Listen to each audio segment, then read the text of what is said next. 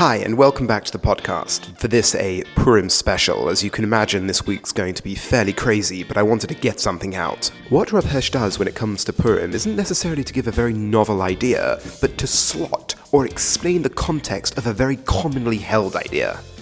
So, discussing the idea of Purim from Rav Hirsch's point of view is always going to be, when it comes to festivals at least, his sensitivity to patterns.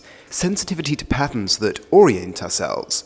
Ideas that we're supposed to have at the forefront of our mind. And as Purim is a day of remembrance in Judaism often, or pretty much always, goes around the articulation of the idea. We say it. We just had it this week in Parshas Zohar. We say the idea to take it out of the abstraction and bring it into reality, so to speak. Bring it into something that we're actually focusing on. And Purim, or the Megillah at least, falls into that idea that the end of the Megillah it discusses that this is a remembrance.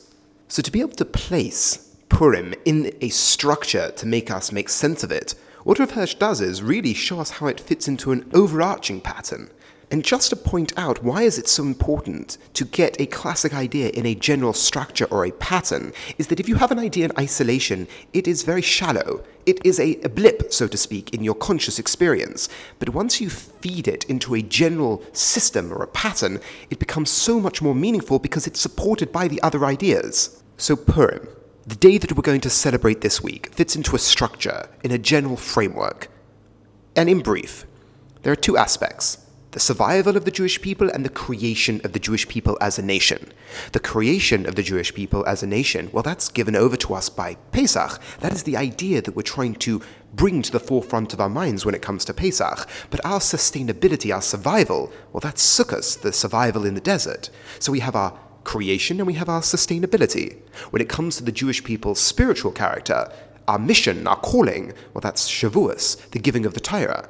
And our sustainability, well, that's Shmini Atzeres, the extra day, that voice of relationship with God, that extra day that we celebrate. So we have our creation and we have our survival, both spiritually and physically. But this only gives voice to part of the Jewish story.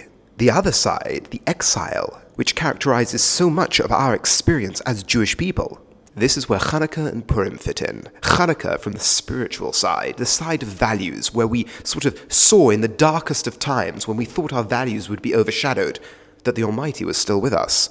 And when it comes to Purim, the festival we're about to sort of celebrate this week, that was a time when the Jewish people thought that God was not there. A time where you read the story of the Megillah, it very much could work as a story of our own lives. When we're struggling, or when our ancestors have struggled, it wasn't clear that God was there. It wasn't clear that there was any sort of divine intervention happening.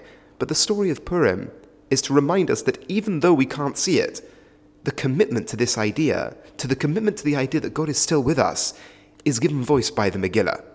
That even in that time when we thought God wasn't there, the very darkness of the story itself was the mechanism for our salvation. That is the story of Purim. And that is an idea that we want to keep at the forefront of our minds during the dark exile of the Jewish people. That when we see through our own lives, when we write our own Megillah of our lives, when we look at our lives as being a Megillah, the idea is to look for those patterns. To have that orientation that we look at the world through these lenses. The lenses of Purim. The lenses of the Jewish people's physical sustainability in the exile. So we have this classic idea as part of a larger structure. Thank you very much for listening and have a wonderful Purim.